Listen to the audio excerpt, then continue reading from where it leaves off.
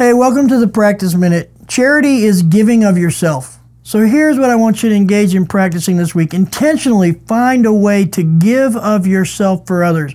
Give of yourself by being present to whether it's somebody in your family, maybe it's the kids, maybe it's a neighbor, maybe it's somebody at work, maybe it's somebody at school.